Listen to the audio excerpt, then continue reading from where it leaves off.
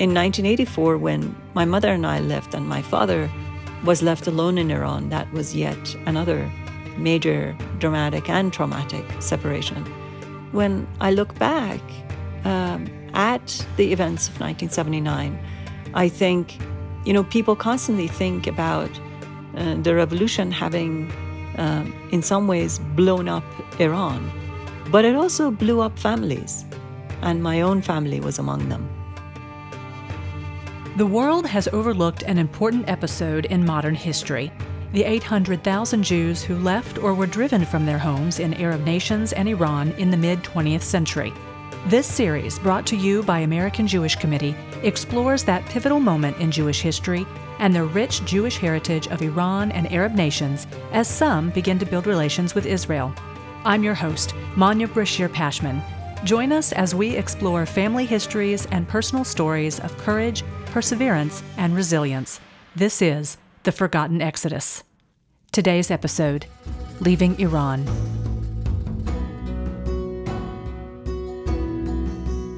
Outside Israel, Iran has the largest Jewish population in the Middle East.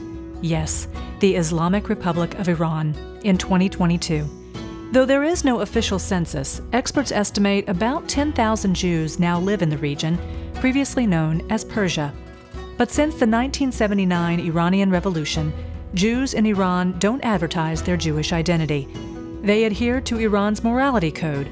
Women stay veiled from head to toe, and men and women who aren't married or related stay apart in public. They don't express support for Israel. They don't ask questions, and they don't disagree with the regime. One might ask, with all these don'ts, is this a way of living a Jewish life? Or a way to live, period? For author, journalist, and poet Roya Hakakian and her family, the answer was ultimately no. Roya has devoted her life to being a fact finder and truth teller. A former associate producer at the CBS News show 60 Minutes and a Guggenheim Fellow, Roya has written 2 volumes of poetry in Persian and 3 books of nonfiction in English, the first of which was published in 2004, Journey from the Land of No, a memoir about her charmed childhood and a cursed adolescence growing up Jewish in Iran under 2 different regimes. It was hugely important for me to create an account that could be relied on as a historic document. And I did my best through being very, very careful about gathering, interviewing, talking to, observing facts, evidence, documents from everyone, including my most immediate members of my family, to do what we, both as reporters but also as Jews, are called to do, which is to bear witness. No seemed to be the backdrop of life for women, especially of religious minorities, and in my own case, Jewish background.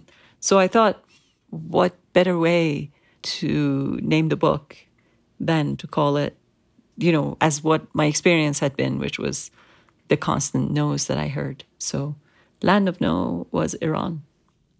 As a journalist, as a Jew, as a daughter of Iran, Roya will not accept no for an answer.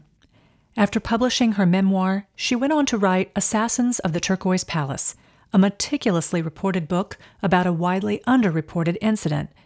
In 1992, at a Berlin restaurant, a terrorist attack by the Iranian proxy Hezbollah targeted and killed 4 Iranian Kurdish exiles. The book highlighted Iran's enormous global footprint, made possible by its terror proxies, who don't let international borders get in the way of silencing Iran's critics. Roya also co-founded the Iran Human Rights Documentation Center, an independent nonprofit that reports on Iran's human rights abuses. Her work has not prompted Ayatollah Khamenei to publicly issue a fatwa against her, like the murder order against Salman Rushdie issued by his predecessor. But in 2019, one of her teenage sons answered a knock at the door. It was the FBI, warning her that she was in the crosshairs of the Iranian regime's operatives in America. Most recently, Roya wrote A Beginner's Guide to America for the Immigrant and the Curious, about the emotional roller coaster of arriving in America while still missing a beloved homeland, especially one where their community has endured for thousands of years.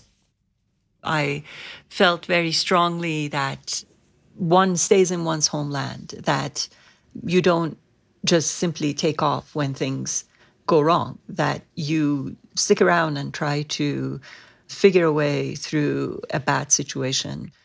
We came to the point where staying didn't seem like it would lead to any sort of real life, and leaving was the only option. The story of Jews in Iran, often referred to as Persia until 1935, is a millennia-long tale, a saga of suffering, repression, and persecution, peppered with brief moments of relief or at least relative peace, as long as everyone plays by the rules of the regime. The history of Jews in Iran goes back to around 2,700 years ago.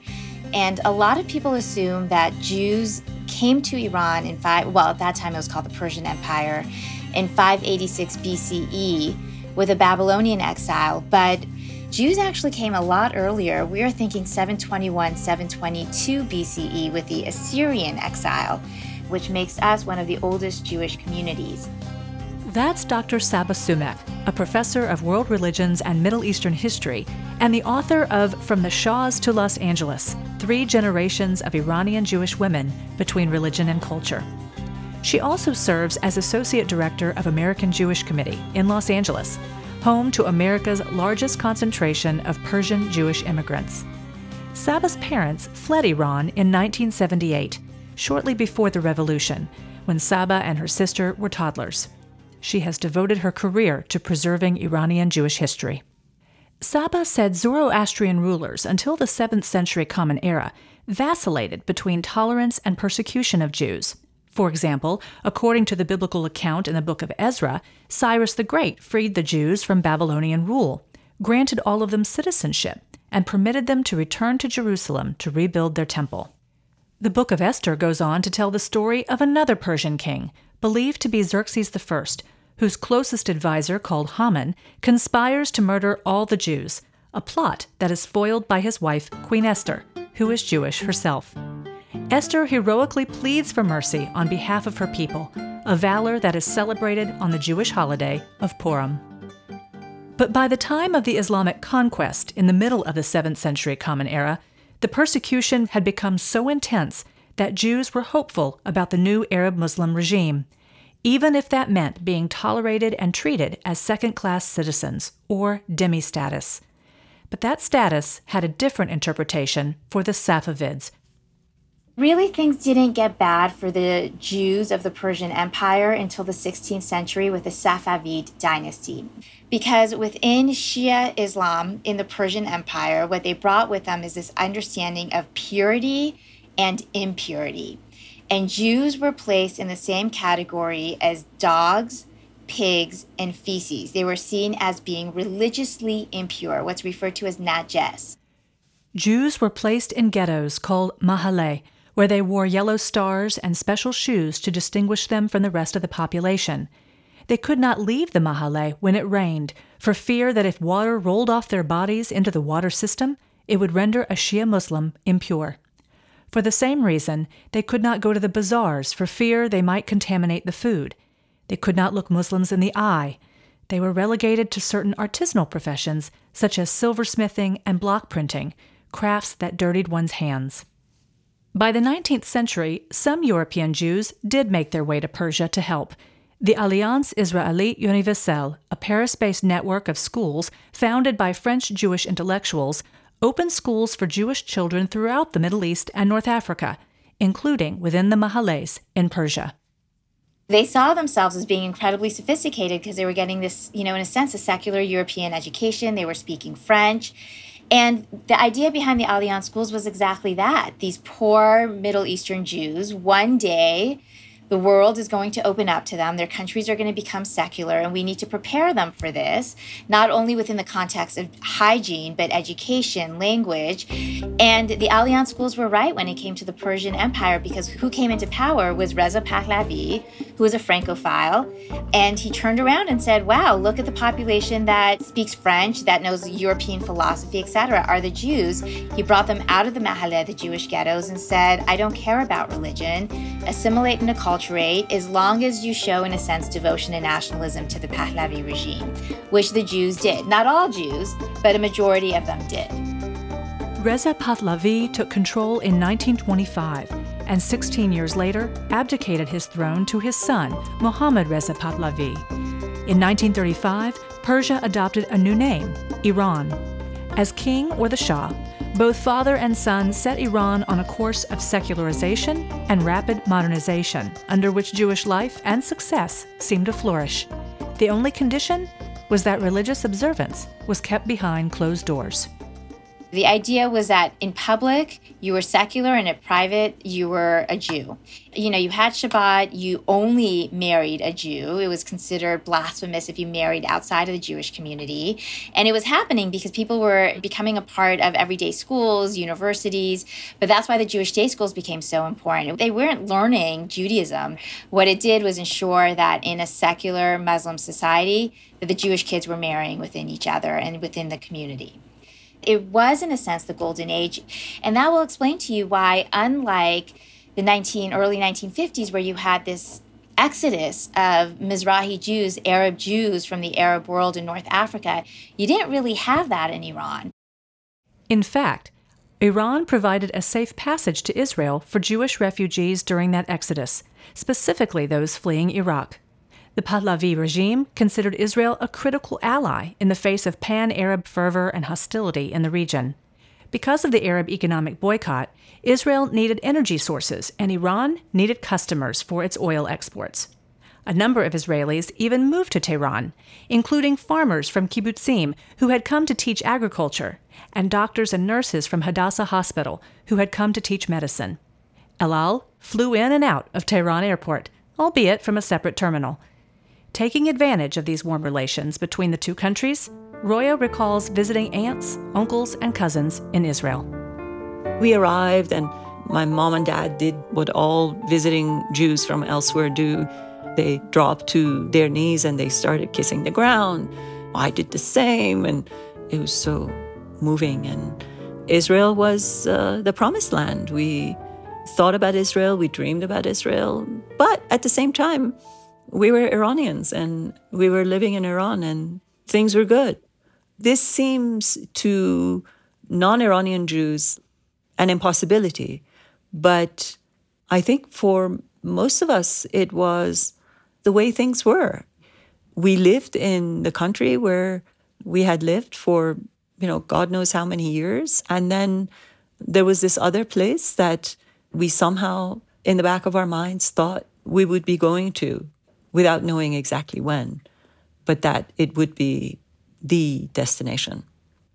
Relations between the Shah and America flourished as well. In 1951, a hugely popular politician by the name of Mohammad Mossadegh became prime minister and tried to institute reforms. His attempts to nationalize the oil industry and reduce the monarchy's authority didn't go over well. American and British intelligence backed a coup that restored the Shah's power.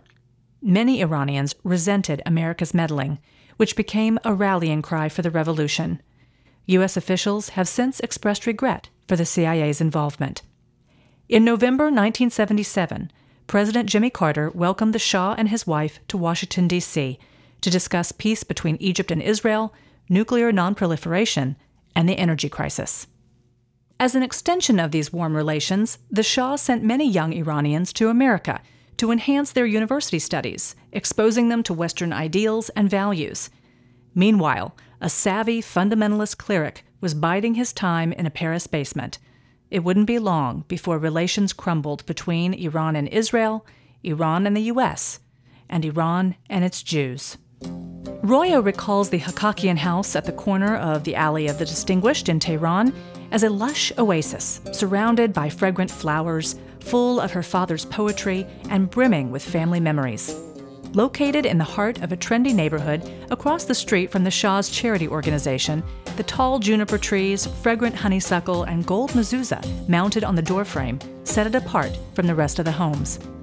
Roya's father, Hagnazar, was a poet and a respected headmaster at a Hebrew school. Roya, which means dream in Persian, was a budding poet herself, with the typical hopes and dreams of a Jewish teenage girl. Prior to the revolution, life in an average Tehran Hebrew day school looked very much like life in a Hebrew day school anywhere else. In the afternoons, we had all Hebrew and Jewish studies. We used to, put on a Purim show every year. I wanted to be Esther. I never got to be Esther. We had emissaries, I think, a couple of years from Israel who came to teach us how to do Israeli folk dance. There were moments when Roya recalls feeling self-conscious about her Jewishness, particularly at Passover. That's when the family spent 2 weeks cleaning, demonstrating they weren't naches or dirty Jews. The work was rewarded when the house filled with the fragrance of cumin and saffron, and Persian dishes flowed from the kitchen, including apple and plum beef stew, tarragon veal balls stuffed with raisins, and rice garnished with currants and slivers of almonds. When her oldest brother Alberto left to study in America, a little fact-finding work on Roya's part revealed that his departure wasn't simply the pursuit of a promising opportunity. As a talented cartoonist whose work had been showcased during an exhibition in Tehran, his family feared Alberto's pen might have gone too far, offending the Pahlavi regime and drawing the attention of the Shah's secret police. Reports of repression, rapid modernization, the wide gap between Tehran's rich and the rest of the country's poor, and a feeling that Iranians weren't in control of their own destiny, all became ingredients for a revolution, stoked by an exiled cleric named Ruhollah Khomeini, who was recording cassette tapes in a Paris basement and circulating them back home. He would just sit there and go on for hours, going against the Shah and West toxification. And then the recordings ended up in Iran. He wasn't even in Iran until the Shah left. Promises of democracy and equality galvanized Iranians of all ages to overthrow the Shah in February 1979. Even the CIA was surprised. I think a lot of people didn't believe it because, number one, the Shah, the son, was getting the most amount of military equipment from the United States than anyone in the Middle East and in the Persian Gulf. And, the idea was you protect us in the Gulf and we will give you whatever you need. So they never thought that a man with a beard down to his knee was able to overthrow this regime that was being propped up and supported by America and also the Europeans. Khomeini comes in and represents himself as a person for everyone. And he was brilliant in the way he spoke about it. And the reason why this revolution was also successful was that it wasn't just religious people who supported Khomeini. There was this concept, you had the men with the turbans, meaning the religious people, and the bow ties or the ties, meaning the secular men. A lot of them who were sent by the Shah abroad to Europe and America to get an education, who came back, saw democracy there and wanted it for their country. Very few of the revolutionaries could predict that Tehran was headed in the opposite direction and was about to revert to 16th century Shia Islamic rule. For almost a year, Tehran and the rest of the nation were swept up in revolutionary euphoria. Roya recalls how the flag remained green, white, and red, but an Allah insignia replaced its old sword-bearing lion. New currency was printed, with portraits bearing beards and turbans. An ode to Khomeini became the new national anthem. While the Shah had escaped on an Air France flight, corpses of his henchmen graced the front pages of newspapers, alongside smiling executioners. All celebrated until the day one of the corpses was Habib Elghanian, the Jewish philanthropist who supported all of Iran's Hebrew schools, charged and convicted as a Zionist spy. Elders in the community remembered the insurmountable accusations of blood libel during darker times for Iran's Jews. But younger generations like Roya's, who had not lived through the eras of more ruthless anti-Semitism and persecution, continued to root for the revolution, regardless of its victims. Meanwhile, Roya's Jewish day school was taken over by a new veiled headmistress who replaced Hebrew lessons with other kinds of religious instruction and required robes and headscarves for all the students. In the afternoons from then on, we used to have lessons in, a series of what she called, is religion something that you inherit, or is it something that you choose? And so I think the intention clearly was to convince us that we didn't need to inherit our religions from our parents and ancestors, that we ought to consider better choices. But when the headmistress cut short the 8-day Passover break, that was the last straw for Roya and her classmates. Their revolt got her expelled from school. Though Jews did not universally support Khomeini, some saw themselves as members of the Iranian Communist or Tudeh Party. They opposed the Shah and the human rights abuses of his monarchy and cautiously considered Khomeini the better option, or at least the lesser of two evils. Alarmed by the developments such as El-Ghanian's execution and changes like the ones at Roya's school, Jewish community leaders traveled to the Shia holy city of Qom to assure the supreme leader of their loyalty to Iran. They did this because they wanted to make sure that they protected the Jewish community that was left in Iran. Khomeini made that distinction. I am not against Jews, I'm against Zionists. You could be Jewish in this country, you cannot be a Zionist in this country.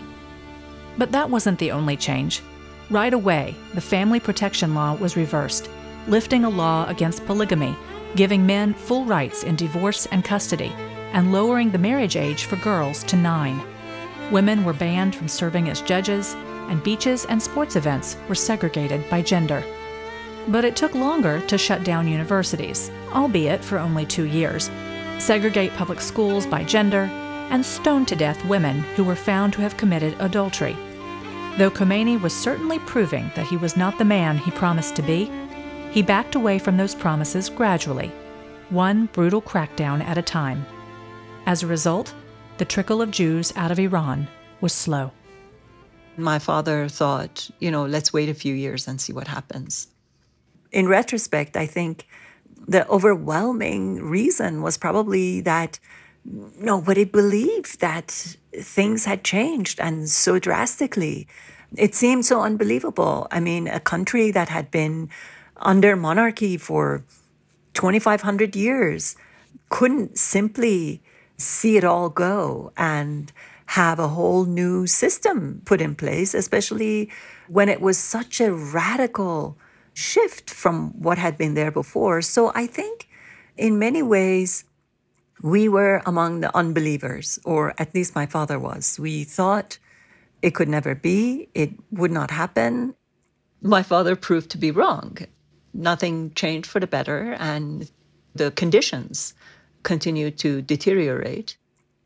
So much catastrophe happened in those few years that Iran just simply was steeped into a very dark, intense, and period of political radicalism, and also all sorts of economic shortages and pressures. And so the 5 years that we were left behind, that we stayed back, changed our perspective on so many things.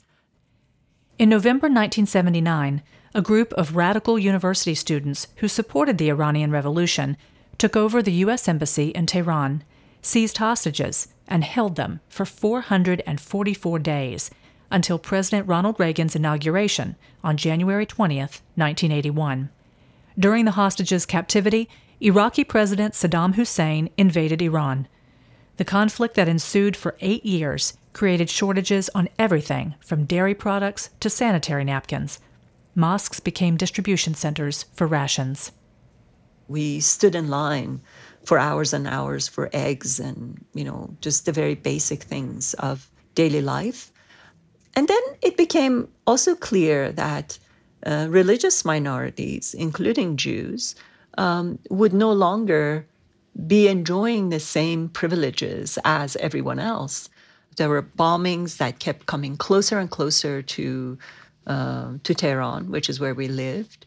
And it was very clear that half of my family that was in the United States could not and would not return because they were boys who would have been, conscripted to go to war.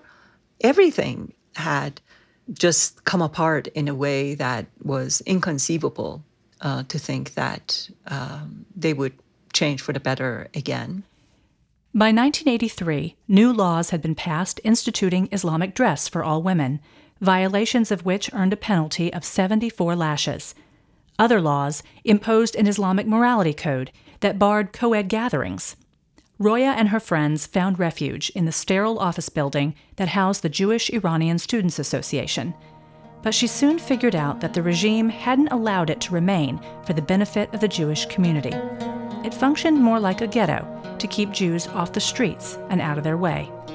Even the activities that previously gave her comfort were marred by the regime. Poetry books were redacted, mountain hiking trails were arbitrarily closed to mourn the deaths of countless clerics. Slowly, what they realized when Khomeini gained power was that he was not the person that he claimed to be. He was not this feminist. If anything, all this misogynistic rule came in. And a lot of people realized they, in a sense, got duped, and he stole the revolution from them. By 1984, the war with Iraq had entered its fourth year. But it was no longer about protecting Iran from Saddam Hussein. Now, the Ayatollah wanted to conquer Baghdad, then Jerusalem, where he aspired to deliver a sermon from the Temple Mount. Meanwhile, Muslim soldiers wounded in the war chose to bleed rather than receive treatment from Jewish doctors. Boys as young as 12, regardless of faith, were drafted and sent on suicide missions to open the way for Iranian troops to do battle. They were basically used as an army of children that, the bombs would detonate. Their parents would get a plastic key that was the key to heaven. And, the bombs would detonate, and then the army would come in, the Iranian army would come in. And so that's when a lot of the Jewish parents freaked out. And that's when they were like, we're getting out of here. By this time, the Hakakian family had moved into a rented apartment building, and Roya was attending the neighborhood school. Non-Muslim students were required to take Quran classes and could only use designated water fountains and bathrooms. As a precaution, Roya's father submitted their passports for renewal. Her mother's application was denied. Roya's passport was held for further consideration. Her father's was confiscated. One night, Roya returned home to find her father burning her books and journals on the balcony of their building.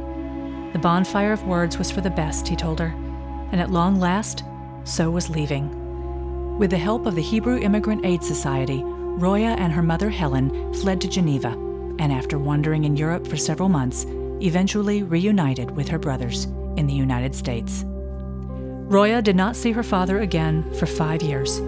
Still unable to acquire a passport, he was smuggled out of Iran into Pakistan on foot. My eldest brother left to come to America in the mid-70s. There was a crack sort of in the body of the family then. But then came 1979, and my two other brothers followed. And so we were apart for all those very, very formative years. And then in 1984, when my mother and I left and my father was left alone in Iran, that was yet another major dramatic and traumatic separation. It's interesting when I look back at the events of 1979, I think people constantly think about the revolution having in some ways blown up Iran, but it also blew up families, and my own family was among them. While her father's arrival in America was delayed, Roya describes her arrival in stages. She first arrived as a Jewish refugee in 1985 and found her place doing what she had always done, writing in Persian, rebuilding a body of work that had been reduced to ashes. As a teen, I had become a writer. People were encouraging me. So I continued to do it. It was the thing I knew how to do, and it gave me a sense of grounding and identity. So I kept on doing it, and it kind of worked its magic. I suppose good writing does for all writers. It connected me to a new community of people who read Persian and who appreciated what I was trying to do.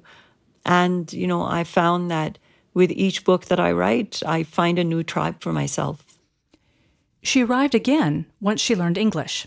In her first year at Brooklyn College, she tape-recorded her professors to listen again later.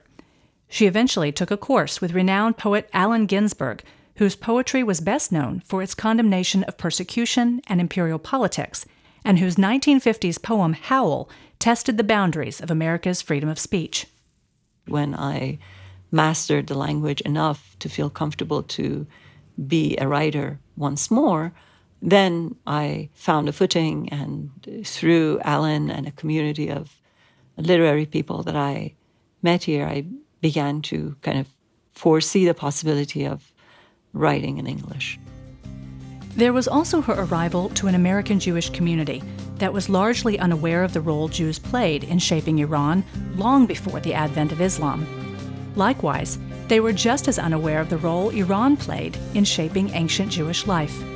They were oblivious to the community's traditions and the indignities and abuses Iranian Jews had suffered, continue to suffer, with other religious minorities to keep those traditions alive in their homeland. People would say, "Oh, you have an accent. Where are you from?" I would say, "Iran." And the Jews at the synagogue would say, "Are there Jews in Iran?" In Roya's most recent book, A Beginner's Guide to America, a sequel of sorts to her memoir, she reflects on the lessons learned and the observations made once she arrived in the U.S. She counsels newcomers to take their time answering what might at first seem like an ominous or loaded question. Here's an excerpt. In the early days after your arrival, where are you from is above all a reminder of your unpreparedness to speak of the past. You have yet to shape your story, what you saw, why you left, how you left, and what it took to get here.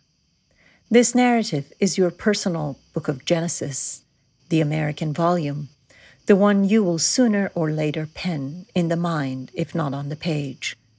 You must take your time to do it well and do it justice. No two immigrants' experiences are the same, she writes. The only thing they all have in common is that they have been uprooted and the stories of their displacement have been hijacked by others' assumptions and agendas.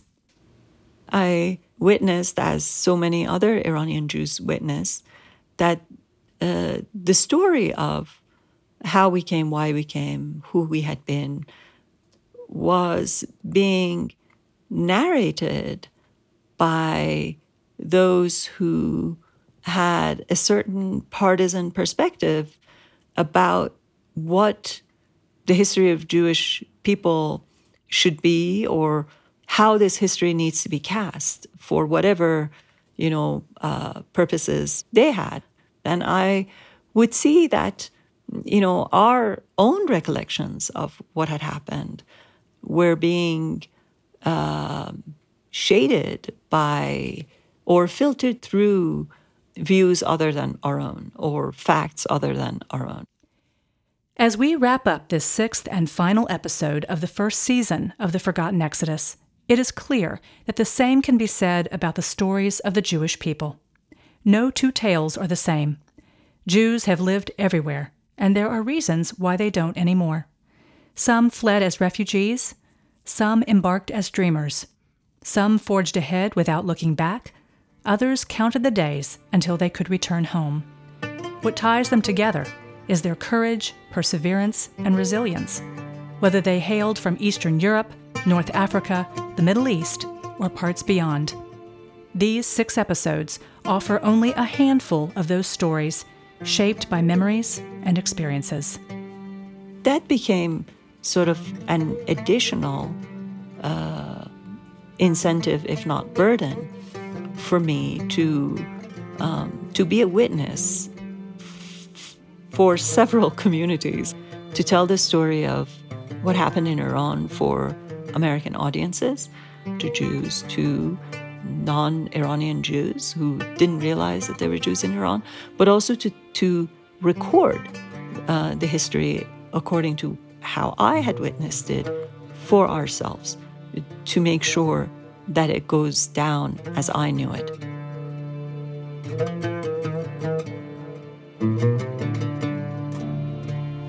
Iranian Jews are just one of the many Jewish communities who in the last century left their homes in the Middle East to forge new lives for themselves and future generations. Many thanks to Roya for sharing her family's story and for helping us wrap up this season of The Forgotten Exodus. If you're listening for the first time, check out our previous episodes on Jews from Iraq, Yemen, Egypt, Libya, and Sudan. Go to ajc.org/The Forgotten Exodus, where you'll also find transcripts, show notes, and family photos. There are still so many stories to tell. Stay tuned in coming months. Does your family have roots in North Africa or the Middle East? One of the goals of this series is to make sure we gather these stories before they are lost. Too many times during my reporting, I encountered children and grandchildren who didn't have the answers to my questions because they'd never asked. That's why one of the goals of this project is to encourage you to find more of these stories. Call the Forgotten Exodus hotline. Tell us where your family is from and something you'd like for our listeners to know, such as how you've tried to keep the traditions and memories alive. Call 212-891-1336 and leave a message of 2 minutes or less. Be sure to leave your name and where you live now. You can also send an email to theforgottenexodus@ajc.org and we'll be in touch. Tune in every Friday for AJC's weekly podcast about global affairs through a Jewish lens, People of the Pod, brought to you by the same team behind The Forgotten Exodus. Atara Lakritz is our producer. Kukong Do is our production manager. TK Broderick is our sound engineer. Special thanks to John Schweitzer, Sean Savage, Ian Kaplan, and so many of our colleagues, too many to name, for making this series possible. An extra special thanks to David Harris, who has been a constant champion for making sure these stories do not remain untold. You can follow The Forgotten Exodus on Apple Podcasts, Spotify, or wherever you listen to podcasts. And you can sign up to receive updates at ajc.org/Forgotten Exodus sign up. The views and opinions of our guests don't necessarily reflect the positions of AJC. You can reach us at theforgottenexodus@ajc.org. If you've enjoyed the episode, please be sure to spread the word and hop on to Apple Podcasts to rate us and write a review to help more listeners find us.